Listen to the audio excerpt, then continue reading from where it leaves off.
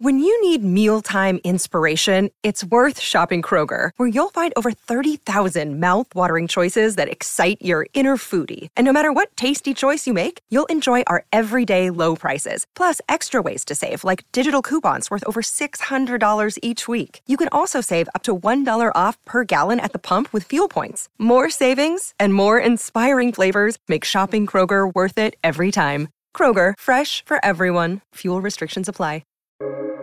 Welcome to the New Books Network.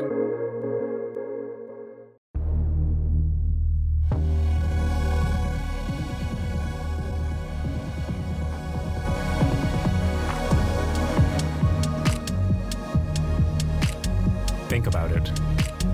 Deep conversations with Uli Baer on big ideas and great books. Thank you again for tuning in to Think About It.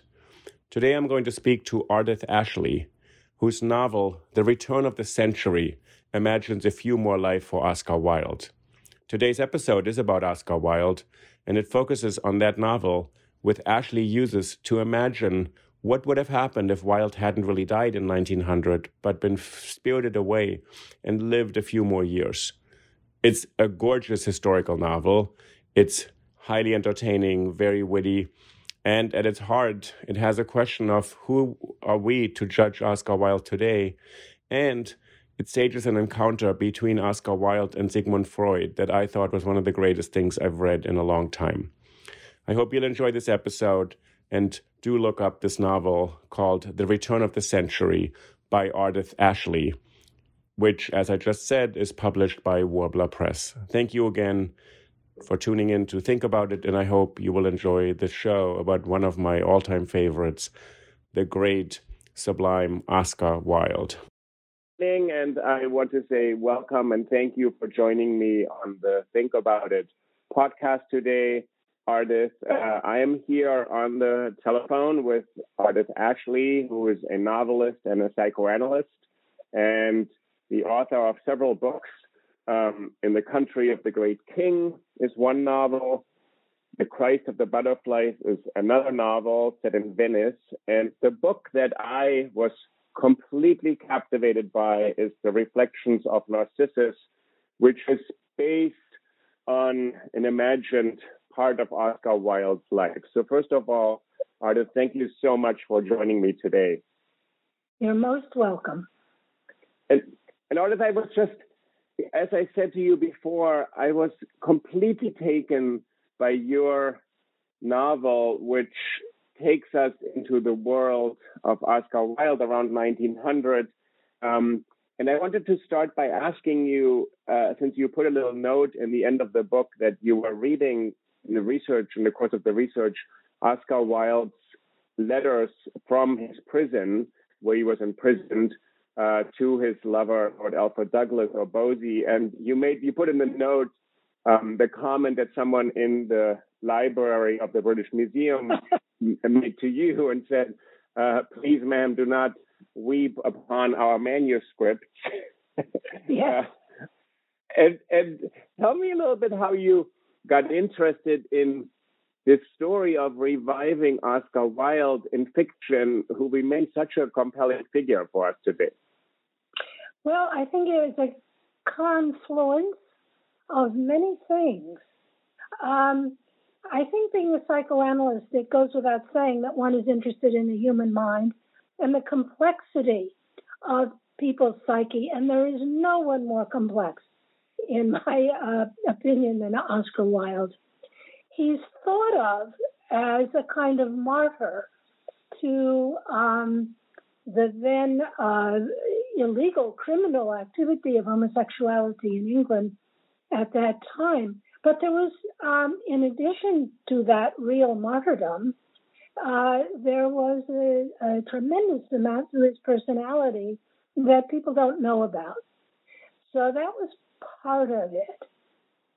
Another part was that I had been editing an early film by a friend of mine, Michael Bergman, of The Importance of Being Earnest.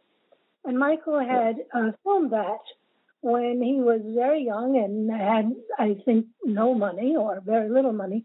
So there were big problems in the production value and the continuity of the film. So I had spent maybe 6 months to 8 months deeply involved with the importance of being earnest. And I developed a tremendous respect for Wilde in working with the text in that close way.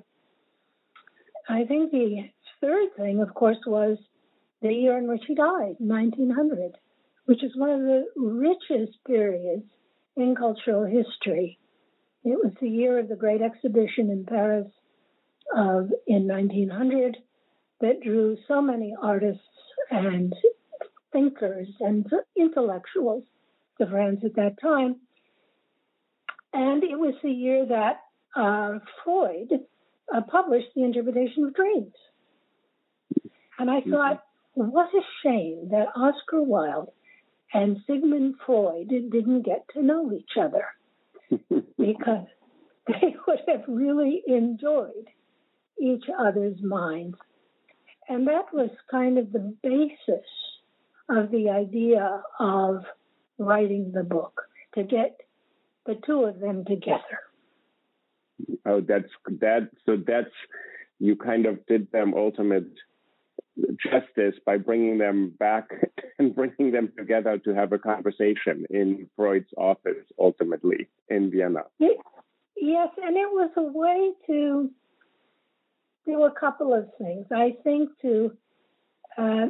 Freud is not popular now, and even 25 years ago when I wrote the book, he was not popular. But he wasn't such a bad fellow, and he had some very good ideas, many of which have turned out to be true, some false. And I thought it would be fun to make him a very approachable and interesting man, which I think he was, and to have him interpret some of Wilde's self-destructiveness, which was so prevalent during Wilde's final years. And to do that, I had to really know Wilde as well as one can knows a person who is dead. And I read everything I could. Wow. And that's what put me into the library. It was at the British Museum manuscript room, and I had gotten permission to read the original writings from Reading Jail, what became De Profundis when it was published. And it was so moving. The stationery was a dark blue stationery, and at the top it said Reading Jail. And he was only allowed one sheet a day, which he would fill in this very small handwriting, and then have it turned in to the censor. And then the next day he'd be given another sheet. And that's how that was written. Well, to hold that sheet of paper in my hand was so moving that I did start to cry. And that's when that fellow came over to me with his white gloves and his very proper uniform and said, "Madame, it is not permitted to weep upon the manuscripts." And it became one of the more interesting parts of that research. And what do you think you were so moved by? I mean, when we imagine Wilde, who was at the height of his fame before he was sentenced, and so he's now sitting in this horrid jail writing one page a day, whereas before he had really commanded the attention of much of the literary world. I think what always has moved me about Wilde, he was an enormously kind man. And what he chose to write is not full of hatred and anger and blame. It is a deeply moving, thoughtful essay about the human mind and the human condition. He was kind even in that place, which was such an unkind place to be. And when you became interested, you said first in working on the importance of being earnest, which I think is one of the great plays in the English language. And it's easy to miss sometimes because it's so funny and there's mistaken identities, and it's play on a name and the play on a word that you don't hear the right word and the characters. And I remember seeing it when I was maybe 17. Strangely, I saw it performed by an all-male African-American cast of actors in Berlin, Germany, in English. Oh my. And I remember the Miss Prism character just being the most hilarious, incredibly well-dressed and sort of presence on stage that cut through everybody in a way, but everybody else had their own place.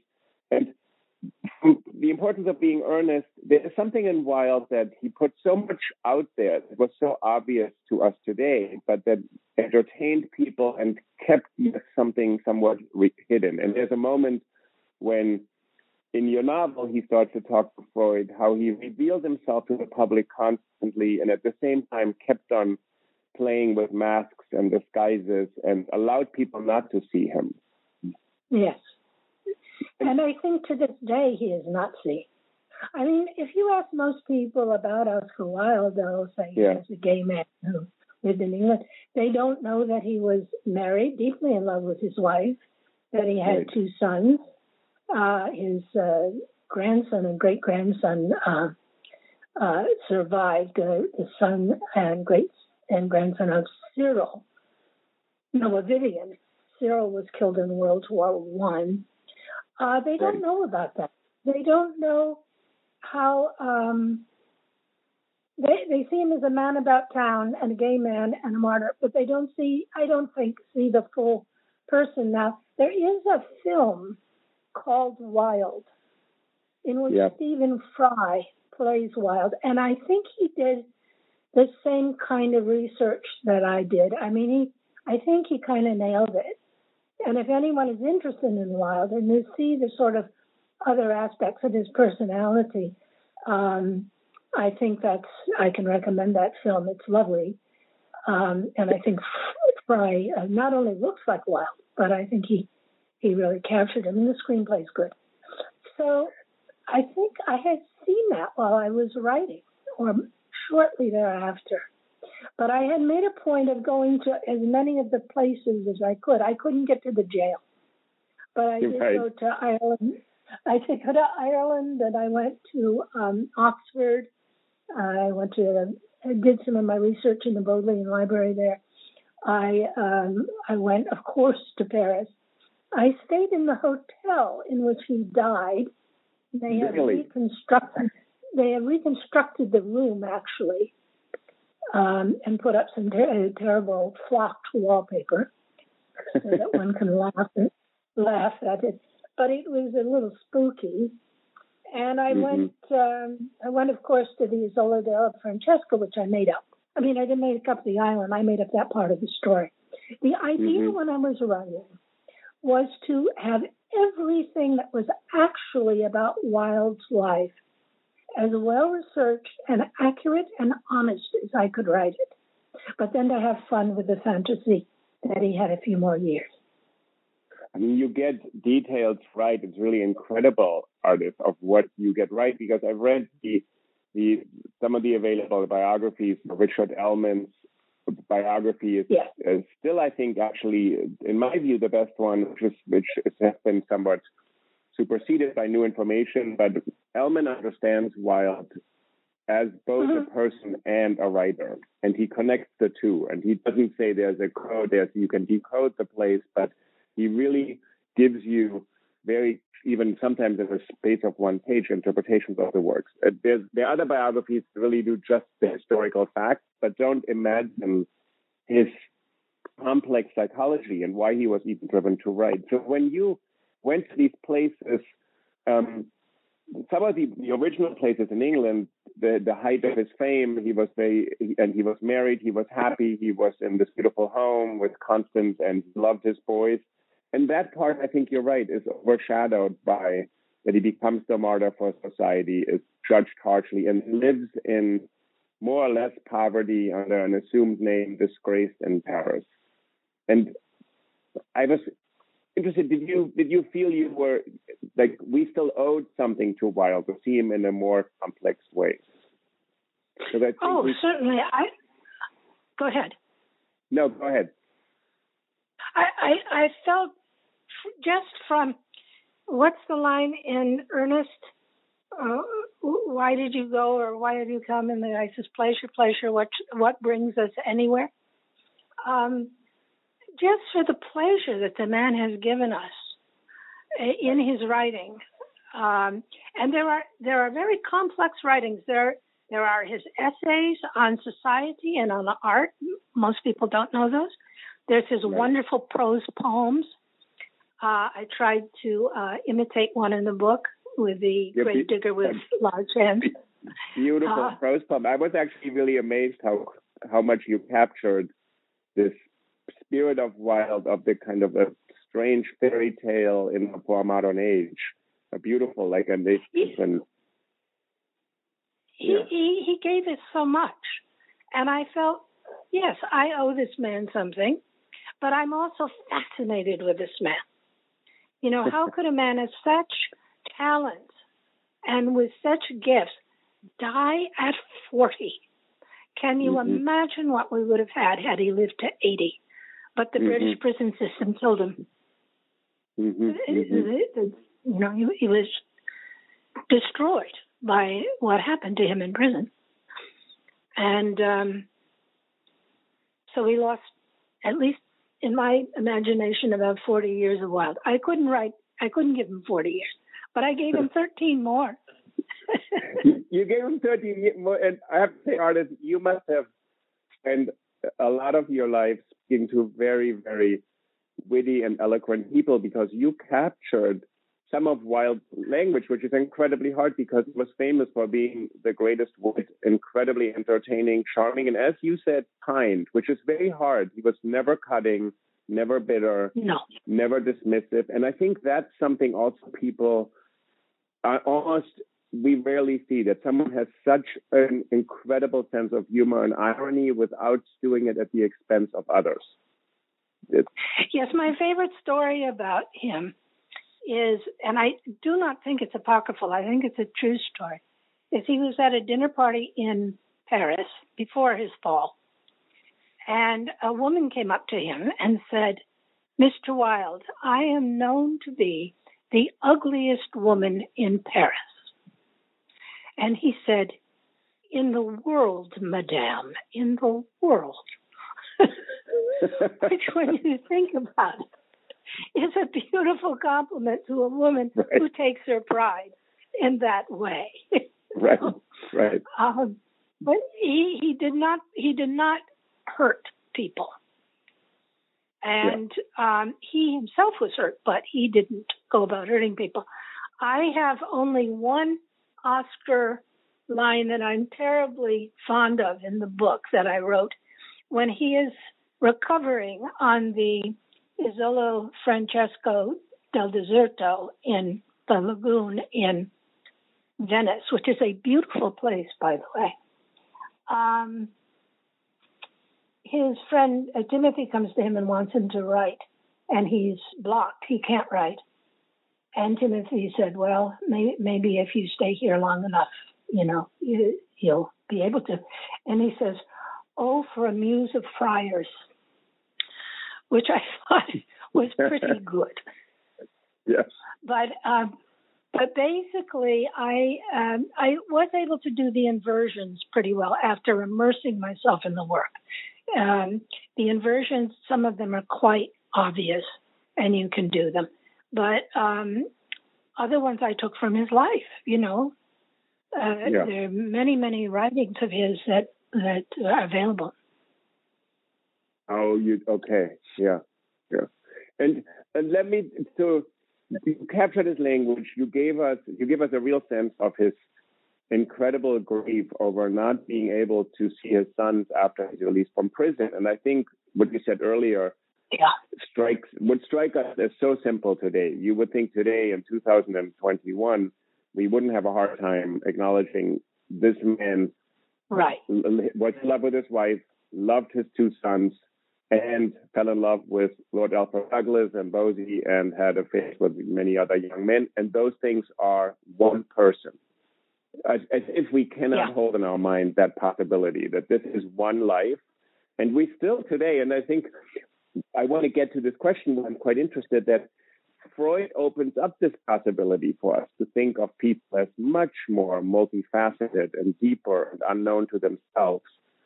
And you want to put them together, and I really think it's really an amazing achievement, because Wilde is not a case study in this book. He's a live, real character. He has a what did you think you wanted to start with? What would be his attitude toward Freud, whose writing he could have encountered still while he was alive? Freud was already starting to publish in the late 1890s.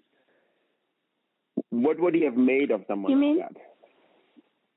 I think Freud? He would have been fascinating. I think that Wilde would have been fun. He deeply appreciated intelligence. And as in our era today, we see a lot that isn't intelligent around us. And I think he would have, I don't know that he would have agreed with Freud about anything, but I think that the intricacy of Freud's mind would have interested him, and vice versa. I mean, Freud wrote 26 volumes. It takes a while to read them all. And Wilde, of course, wrote many, many things besides the plays. And so as a writer, as an intellectual, as a man of the same era, and as a man interested in sexuality, I think the two of them would have gotten on. Yeah. Like I say, I'm not sure they would have agreed.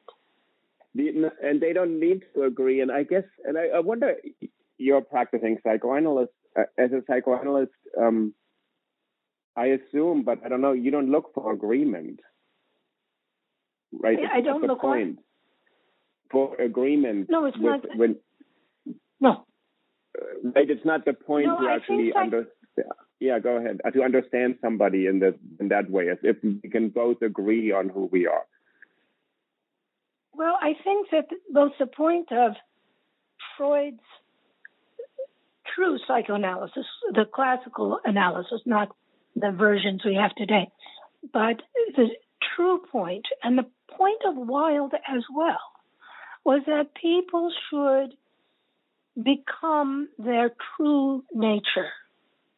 It's not the analyst's position to judge right or wrong, or this is what you should do, or that's not what you should do. They're not giving advice. They're not.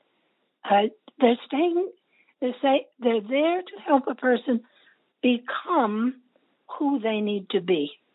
And I think Wilde very much believed in that. Yeah. I mean, there's this famous line that everybody quotes: "Be yourself. Everyone else is already taken." You don't have a choice. You don't have a choice in a way. But the weird thing is that society gives us a choice. I think Wilde would have felt something like society gives us way too many choices to be not ourselves, just perform a role. Exactly. And he opposed that from the beginning. I think it did, by the way, have very much to do with his upbringing and the traumas of his childhood. I mean, I'm enough of a Freudian to really believe that he was a very traumatized, very damaged man when he came on the scene in London. And he struggled to be himself. And I think being married and having the children was part of who he was. And I think it was real and all of that. But there were other parts to his nature which needed to be fulfilled, and where another person might have suppressed it at that time, he did not. But he had examples from both parents of not suppressing themselves. Yeah, and you lay that out. You say and his story is a very strange story, and that his father was involved in a libel suit and disgraced the family in a certain way, and the mother's name, Esperanza, was Hope, and was a very elegant woman who also wrote poetry, who also understood herself to be a kind of Irish nationalist to defend her country's honor. And then he goes to England, and this is a question that has, I think, remained unanswered. So what I loved about your book, that you don't answer the question, but you let us think about it. He throws himself into a libel suit that with Yes. the father of Lord Alfred Douglas, the Marquis of Queensberry, who was just a vile, horrible person who no one should get into a suit with for the reason alone not to dignify that. But Wilde goes into this lawsuit, and this is what I think people have two questions about this part. Why is he going into this lawsuit? And they blame Bosie, Lord Alfred Douglas, his younger lover or partner, for all of this, as if Wilde couldn't make his own decisions. And why does he not flee the country, which many people did who were accused of homosexuality, and live out his life in exile in France? Well, about the first part of it, I have a theory, which is a Freudian theory. It's called the repetition compulsion. Mm-hmm. In the repetition compulsion, a person who is traumatized seeks to repeat the trauma and have it come out a different way. Now, when Wilde's father initiated a libel suit, it ended in the family being ruined financially and in every other way. And I think that unconsciously Wilde was repeating that trauma in the hope that it would somehow not ruin him and his family, but that he would be vindicated and justified, which it did not. The repetition compulsion, unfortunately, seldom works. And it didn't work for Wilde. As to why he didn't leave the country, I think that it probably has to do with his sons, but I don't know. Perhaps he was just so defeated at that moment that he couldn't imagine running away from who he was. But we, as you say, we can think about it. What would we do? You know, I've heard people say, if so-and-so gets elected, I'm going to move to Canada. Well, we don't. Right. So, but it is a form for Wilde. I think you're right. It would have been running away also from himself and not just from society. Yes. And I think this is the whole thing. A very hard-fought self. Yes. That he had established himself. And I think there was something maybe in his character, you said earlier, his kindness, which people underestimate. He was kind, and he assumed in some ways of people the best when people were really not at their best. And all of the plays are about it. All of the plays ultimately, I think, about forgiveness and acceptance and a woman of no importance or an ideal husband. They're about early betrayals, much earlier, usually 20, 30 years ago, and someone returns and reappears and causes a huge crisis in social relations because this person doesn't fit in unless they are forgiven and reintegrated. And the plays are really remarkable because ultimately the plays work out. And the funny thing is, when I read an ideal husband, I cry at the end. And it's just so moving to me that there's some reconciliation possible between people who are set up not to forgive each other ever for these things they did to each other. So I wonder whether Wilde in some way assumed in the wrong way that people would ultimately be kind. Well, I certainly think he wished it. Whether he assumed it or not, I don't know. He did tend. He's paradoxical in that he always assumed the worst and the best at the same time about society. And to me, it seemed like he, after making that gorgeous speech in the trial about the love that dare not say its name, I think maybe he was believing that things would turn out, that things would not be so bad. But of course they were tragic. And let me ask you about Eleanor, who's a character in your book, who I think becomes she's a very important figure. So can you say a little bit about what gave you the mental space to imagine her, who I assume is not based on a real person? Well, of course, the people who save Wilde from his own death and spirit him away are all fictional. Everything from that point on, those characters are fictional. We just tell the listeners for one moment, sorry, so Wilde dies in 1900 in Paris in a hotel room that you visited, and just tell listeners for a moment where the novel starts from. from what happens at that moment when he dies? When he dies, surrounded by the people who were really there, they leave the room, and Eleonora, who is fictional, and Timothy Tyhard, who is fictional, spirit him away in the coffin, not to the undertaker, but to Auguste Rodin, who was a friend of Wilde. And Rodin makes an effigy of Wilde, and that is what is buried. And the real Wilde is taken by carriage to Venice. Now, in order for that to happen, Wilde didn't actually die at that moment, but just went into a coma. And the exact moment when he died is not known. So there was room there for two fictional characters to scurry the real characters away and let the transition take place. So it's an effigy that's buried. And Wilde is brought back to health and lives. Now, Eleonora, I think, is a certain kind of woman. She's based on some of Wilde's women friends. I can't think of their names just now, but there were women who helped Wilde after his fall. There have always been women who love men who love men. And we have some names for those women these days that aren't very complimentary, but there's something about falling in love with an unattainable object like that can be very appealing to some women. And Eleonora is really truly in love with Wilde. She's a little bit me, a little bit. And Timothy is too.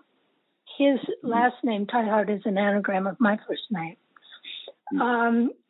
And the idea that Wilde might have had courageous friends who would save him, just that part, that's a wish on my part. But if you look at Wilde's life, he did have very strong women friends who supported him even after he went to prison. Not his wife. Yeah. His wife abandoned him. Yeah. I was actually really, when you were just describing Eleonora and Timothy, both of whom risk a lot to save and rescue and scurry him away. So his death is staged, which is very Wildean. It's very theatrical. Rodin does this amazing job. And then what you just said, both of them don't quite know themselves. And in a really beautiful way, it seemed to me that their love for Wilde blocked them from knowing themselves, although their love for Wilde also opened up a possibility for them to get to know themselves. Well, I think that's a lovely insight. I think that it plays out a bit in the book, but I don't think I was conscious of it. But you know what I mean? How Eleanor her love for Wilde makes her do these things which make the plot of the book. She hides Wilde, he goes to Venice, he recovers, and he then tries to figure out, he can never be known again. It would be a huge scandal. The one group of people he really despises are journalists who feed off the scandals of others and make money off that, and made money off his plays when they were good, and made money off his trial when he went to prison.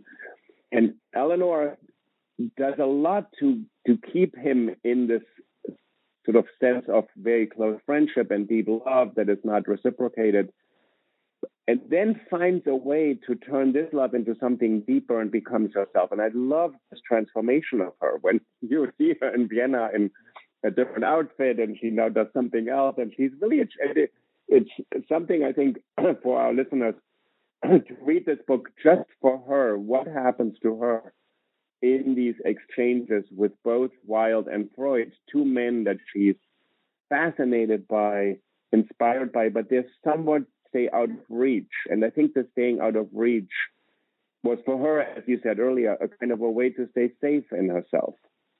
Mm-hmm. I've given most of the credit, I think, to Freud. I think it's a pretty good analysis that he does of her.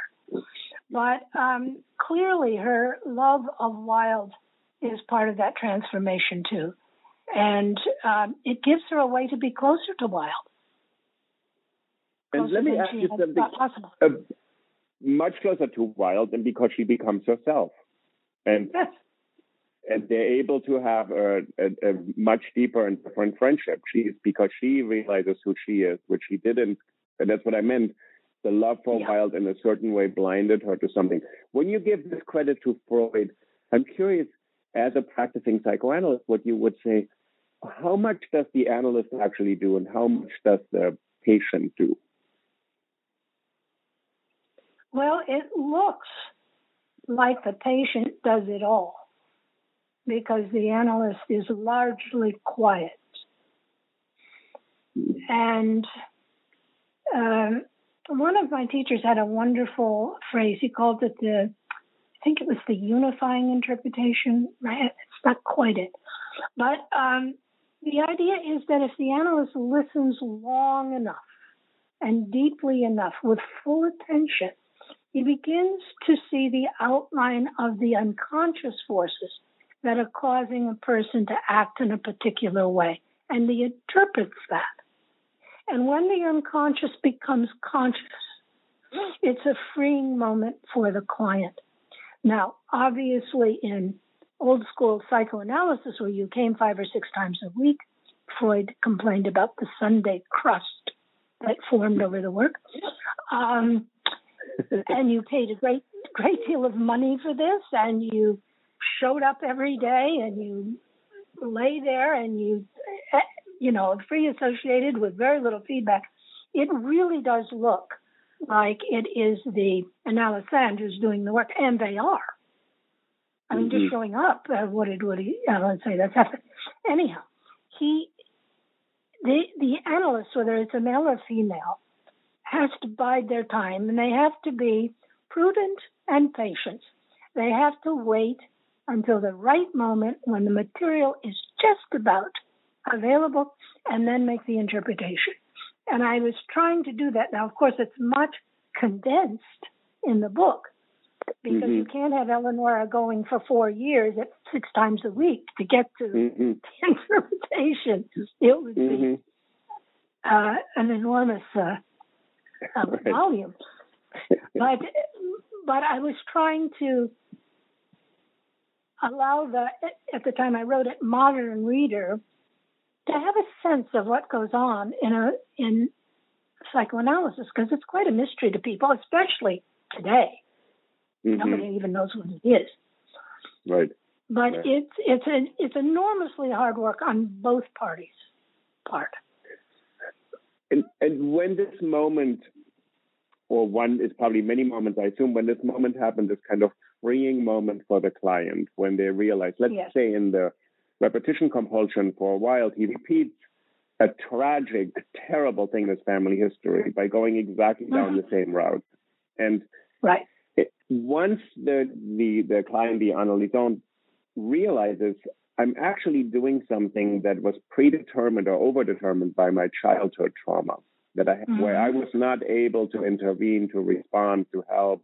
It's actually, for the contemporary world, I just watched, which is quite interesting, the movie about Serena Williams and Venus Williams, the great tennis players, and their father tries to undo a childhood trauma where his father didn't help him, and said, I'm going to be different.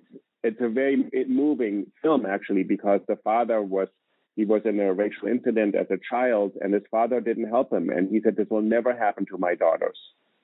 And so the motivation of one of those overbearing tennis parents is not, I want to make you successful and ambitious, but I'm going to be there for you when my father had failed me. But when the patient gets this freeing moment, there's a moment when Wilde talks with Freud in your book that Wilde is a little bit cautious because he also is afraid, but that is also who I am. This is, if I uncover this about myself, maybe I know too much. And the other character you have in the book, in addition to Rodin and Wilde, you have the poet Rilke, who I happen to spend a lot of time translating and reading. And Rilke quite famously said, when he actually did meet Freud, because Lou Andrea Salome introduced the two, and he said, I don't want to go into psychoanalysis. It'll chase away all my demons, but it may touch all the angels too. So he was essentially worried he would lose the source of himself or inspiration or creativity. Yes, it's a terrible fear of people entering into psychoanalysis, particularly creative people. And I think it's something that Freud overlooked. If you look at his writing, he writes a lot about artists and art, but he doesn't write about the enormous importance of the creative process to a creative individual. And that a person who is thwarted and can't do their art often falls neurotically ill.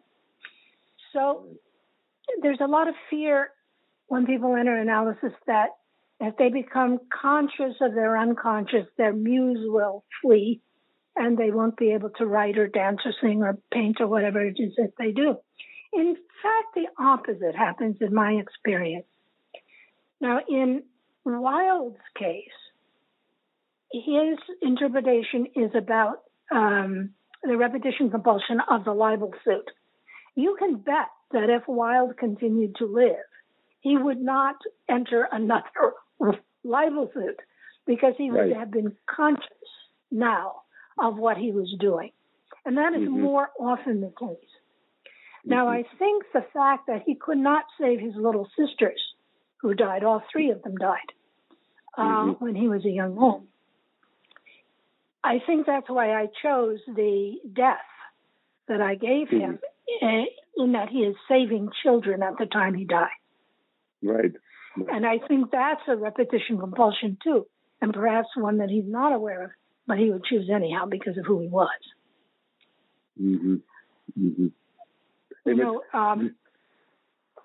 That actually was really moving, where he at the end, he says a sentence in your book where he writes a letter to somebody who says, take care of these children. They will not have parents. I don't know their relations.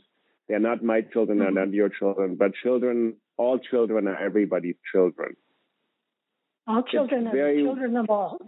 The children of all. It's a very Wildean sentiment to me that in some ways that for children, this love must be shared and collective or universal. It cannot be just my own child is my child, because I think that, to me, it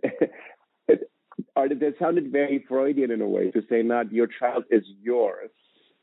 It's more the child is a child that belongs to all. All. Versus a parent who wants to make this is my particular child who has this significance to me, which is probably overwhelming for the child and on every level. Yes. So it's a kind of freeing and opening. Yeah. It's what I believe Wilde would have thought.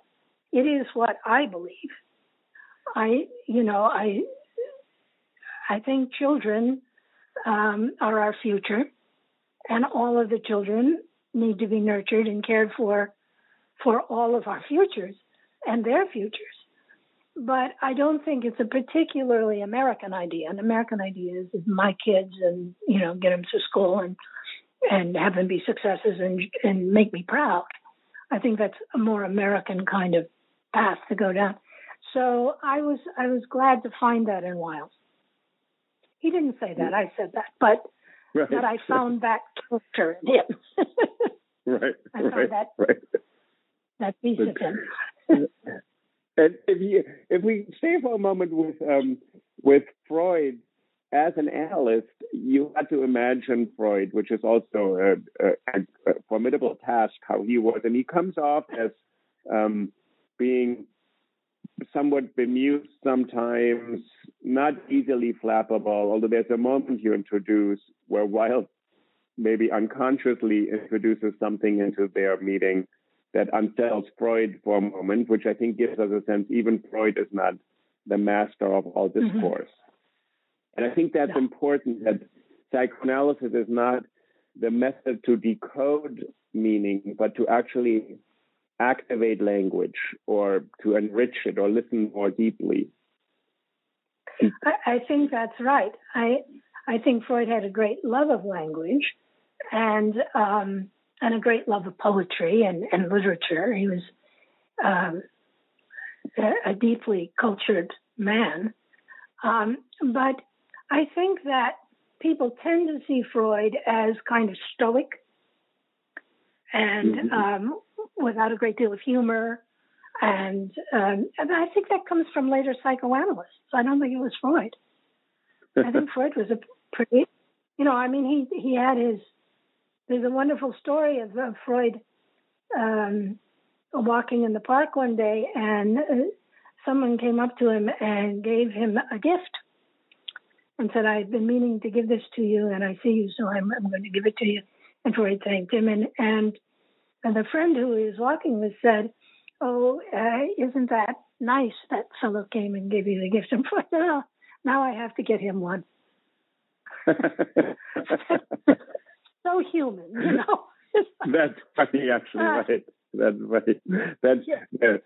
The philosopher Jacques Derrida, who I happened to know when I was studying, he was a very kind person to me, and he always said, "Oh, Lee, be sure you always pay for dinner, especially if you don't like the people." That's right. That's right. I try to put Freud, the humanity into Freud that I find in him. When I was a young woman, I was very, let's say, complicated, or if we're being a little less kind, very neurotic.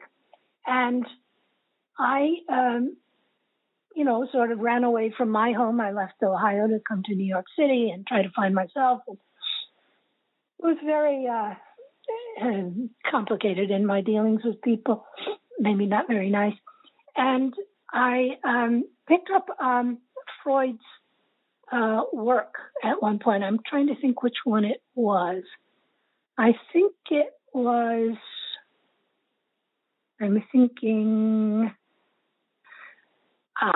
it was the paper on lay analysis. Mm-hmm. And I read it and I thought, this man could understand me. It was the first time I ever felt understood.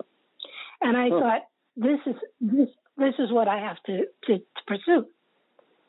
And so I continued to read Freud and then take training and become a psychoanalyst myself. And one never gets to the end of it. But I think it was the fact that he was so human, that he could reach across a century and connect to a crazy girl in Greenwich Village, who's in her 20s. And so I tried to bring some of that.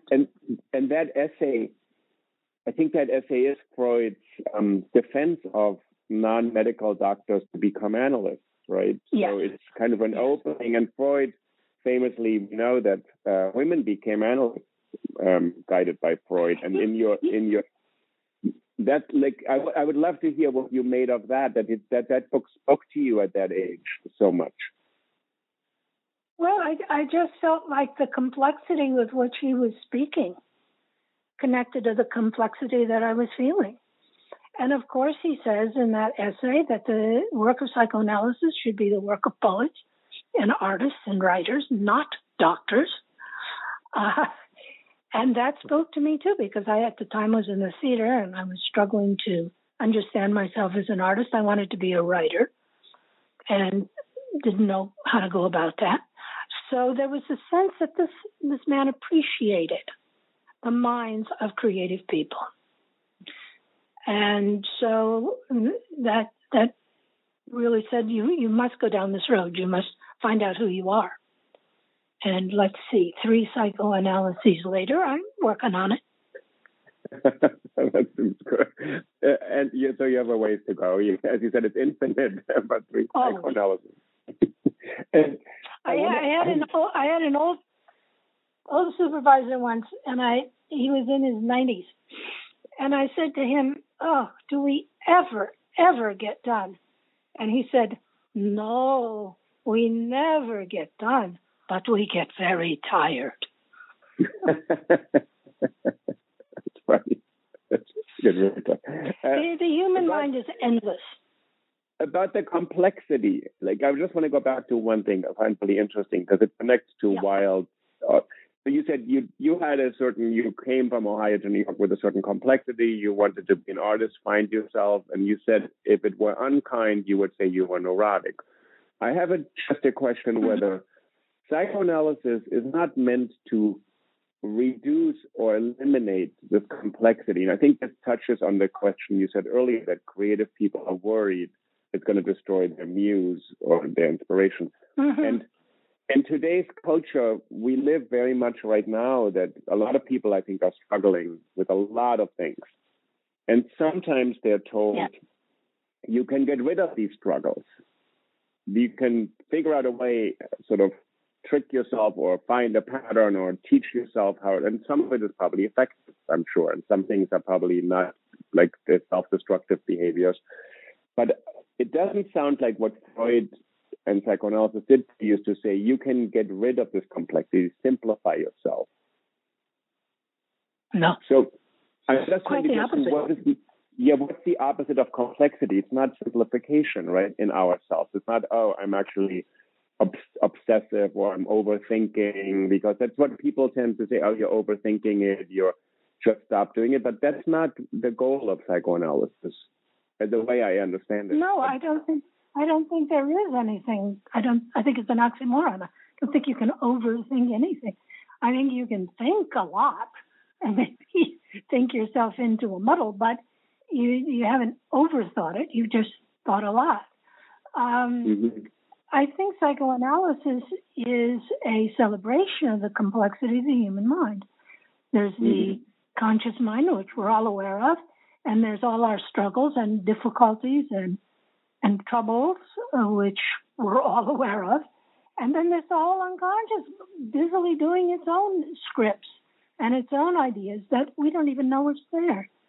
And so you're actually becoming, if you engage in psychoanalysis, you actually become more complex, but you become more comfortable with complexity. You know, you mentioned Rilke. Yeah. And Rilke,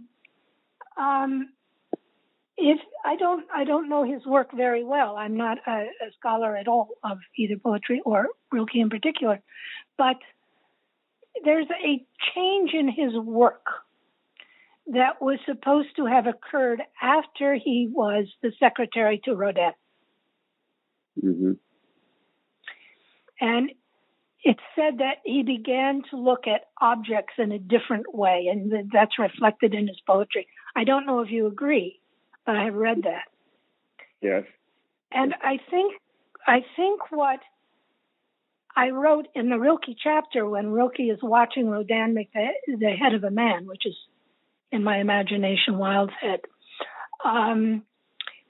he's changing. He's beginning to see that even the simplest objects are complex. And that's a beautiful thing. And I think the change, go ahead, sorry.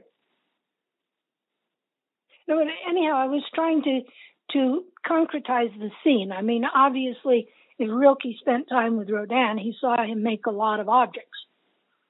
But so I wrote the chapter to show how that might affect the poet. But also informed by my belief, I think most psychoanalysts believe that complexity is a beautiful thing. And it can be found, you can look at a stone, and if you look at it long enough, it will start to talk to you. It will start to tell you its history and how beautiful it is, and how it can be used, and how it was used, and how it's been neglected, and how it's been uncovered. And so I think that's what drew me to the Freudian way of thinking when I was young. And I think it would have attracted Wilde. Oh, yeah. I mean, the fact that Wilde uses there's humor, but not all the stories are humorous, but there's the picture of Dorian Gray, which has become a kind of paradigm for our world, how, surface beauty versus interior, corruption or something like that. He actually didn't settle any of these things for us. I think he's saying there's this kind of complexity in us, we also would maybe make a big mistake to try to eliminate it, to try to gloss it over. It's interesting, and you said if you, as psychoanalyst, you could look at a stone. I just saw at the Metropolitan Opera, they have a new opera by the playwright Sarah Rule and Matthew Ocon's opera about Eurydice. So the woman who is in the underworld who Orpheus tries to return. And three of the characters in this opera, and you would love this, are stones. They are big stone, little stone, and loud stone. Yes, and they're stones. And I think a little bit is, of course, because the idea is that Orpheus or art or music can bring the stones to weep or respond to us, something like that. So she actually lets the stones speak. They have a really important role. They're very funny, and they're the chorus in this opera. And I think what you're saying is that also psychoanalysis opens up the fact that life has much more meaning than we think. It's much more meaningful in a certain way. We can attribute that meaning. Rilke ultimately, the shift you're describing, he ultimately sees his task after Rodin. He works for Rodin for a bit, then he gets fired, which is also pretty entertaining and funny. And Rilke leaves within one afternoon and says, of course, I have to leave. I'm in the way of a great artist. Rilke then starts to, he hopes that one could live a life where you could find significance or meaning or, meaning for you, not significance maybe, for you everywhere. Like you said, in a stone. It speaks to you. And that's an enrichment for him. And that's a deeper way of living rather than a confused way of living. Not more complicated, it's deeper. Well, also, I think in our current age, because we do suffer every day in various ways, I think a lot of emphasis is on relief from that suffering. And so people do take the medications and they want the quick therapies and they want the advice, all of which help in the moment. But I think that ultimately it doesn't resolve anything, or the problems come back the next day. And psychoanalysis, well, Freud was kind of a pessimist in a way. He had a famous line of his, I'll probably misquote it slightly, but it's psychoanalysis can cure neurotic misery so that people can experience the everyday unhappiness of life. Now, that's a pretty pessimistic statement. And it's why I have sprinkled my work with a little Buddhism after my Freudian training, because Buddha actually is a little bit more optimistic about dealing with our troubles. But the idea that we can quickly solve our problems by taking this pill or that pill or get this advice or that advice is unfortunately promoted and sold in our culture. Actually, when we go deeper into our problems, when we accept the profound contradictions of our mind, our life gets a little better. And better here means not, and I think this is what Freud says, that we can experience the unhappiness of life. Better for him meant not a shallow glossing over of who we are, actually. Yeah. The unhappiness is there, the problems are there, but they're much more interesting. Yeah. And if you look back on your book, and I was just so happy that I got you to reread your own book. How was that experience for you? How do you think you ultimately did justice to Wilde? Which I think the book is a little bit of it has a very, for me it was kind of a place to hold his memory in a different way. As we started out by saying today, Wilde is still so misunderstood. I actually think, to be honest with you, I think Wilde is still on trial half the time. I've been at events where people become quite determined to say, well, he shouldn't have done this, or this was wrong, or ultimately that Bosie that corrupted him. And I'm thinking, are we still putting him on trial today? Yeah. Well, so when you reread it, go ahead. How was your experience of rereading it?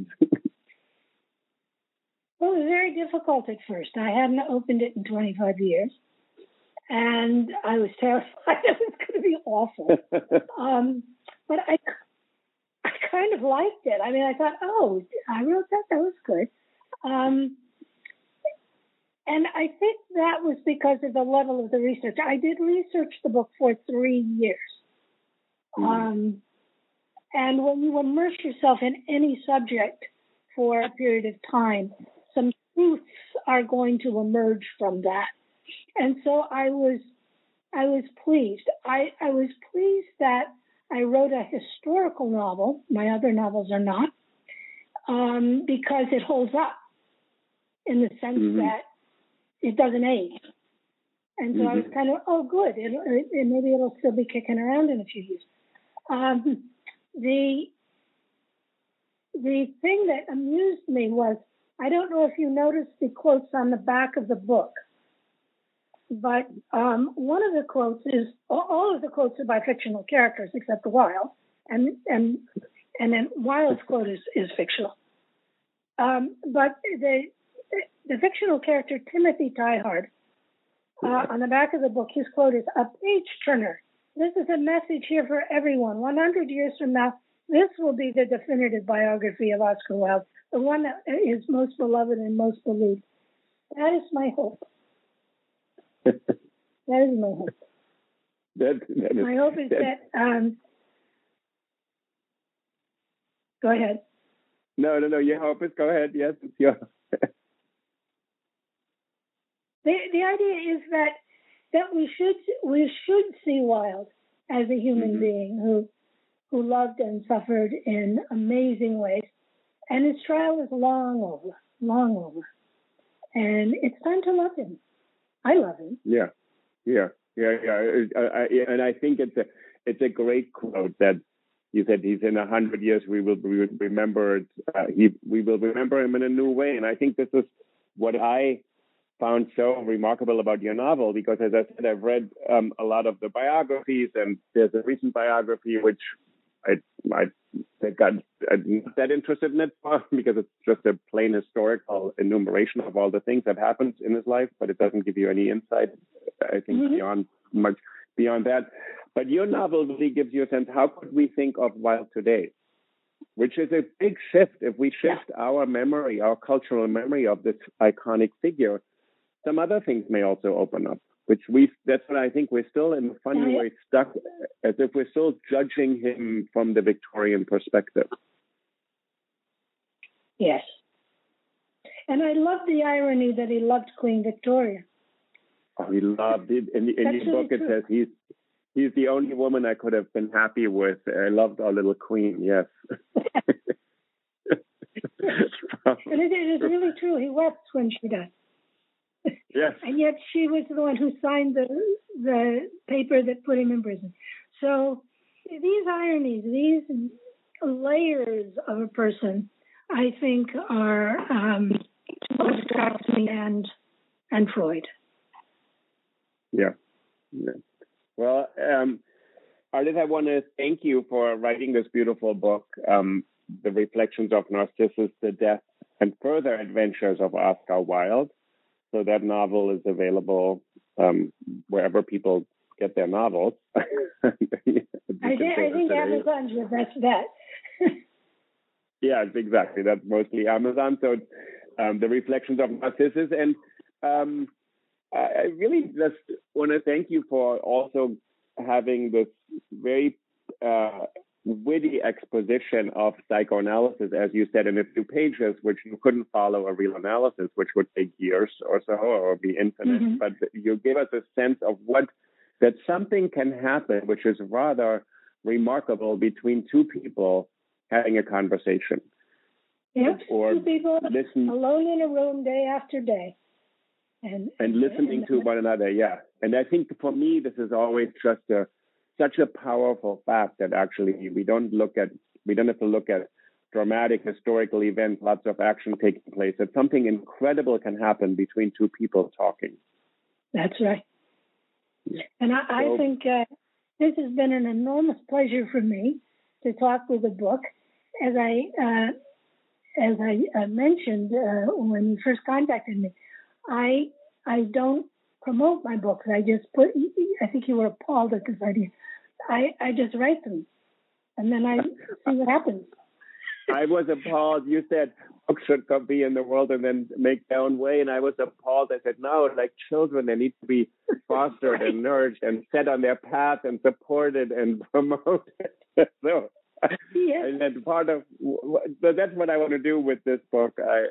Partly for our listeners to give them a sense. There's so much written about Oscar Wilde. There's so many critical studies. There's so many reimaginings, so many plays. But this is a really exceptional retelling, The Reflection of Narcissus. Well, I wrote it for someone like yourself, Ulrich, someone who would recognize the truth of it and also the fiction of it.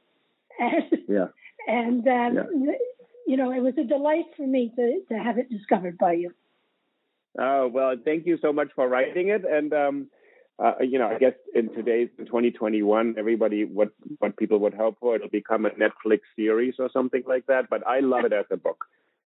Thank you for listening to an episode of Think About It. Ardeth Ashley's novel, The Return of the Century, is now available from Warbler Press. So the title is now The Return of the Century, which is a novel we've discussed in this episode, and it has just been published at Warbler Press, where I'm also editorial director. I'm just thrilled that this book will now be available to a far wider audience. Thank you again for listening and tuning in.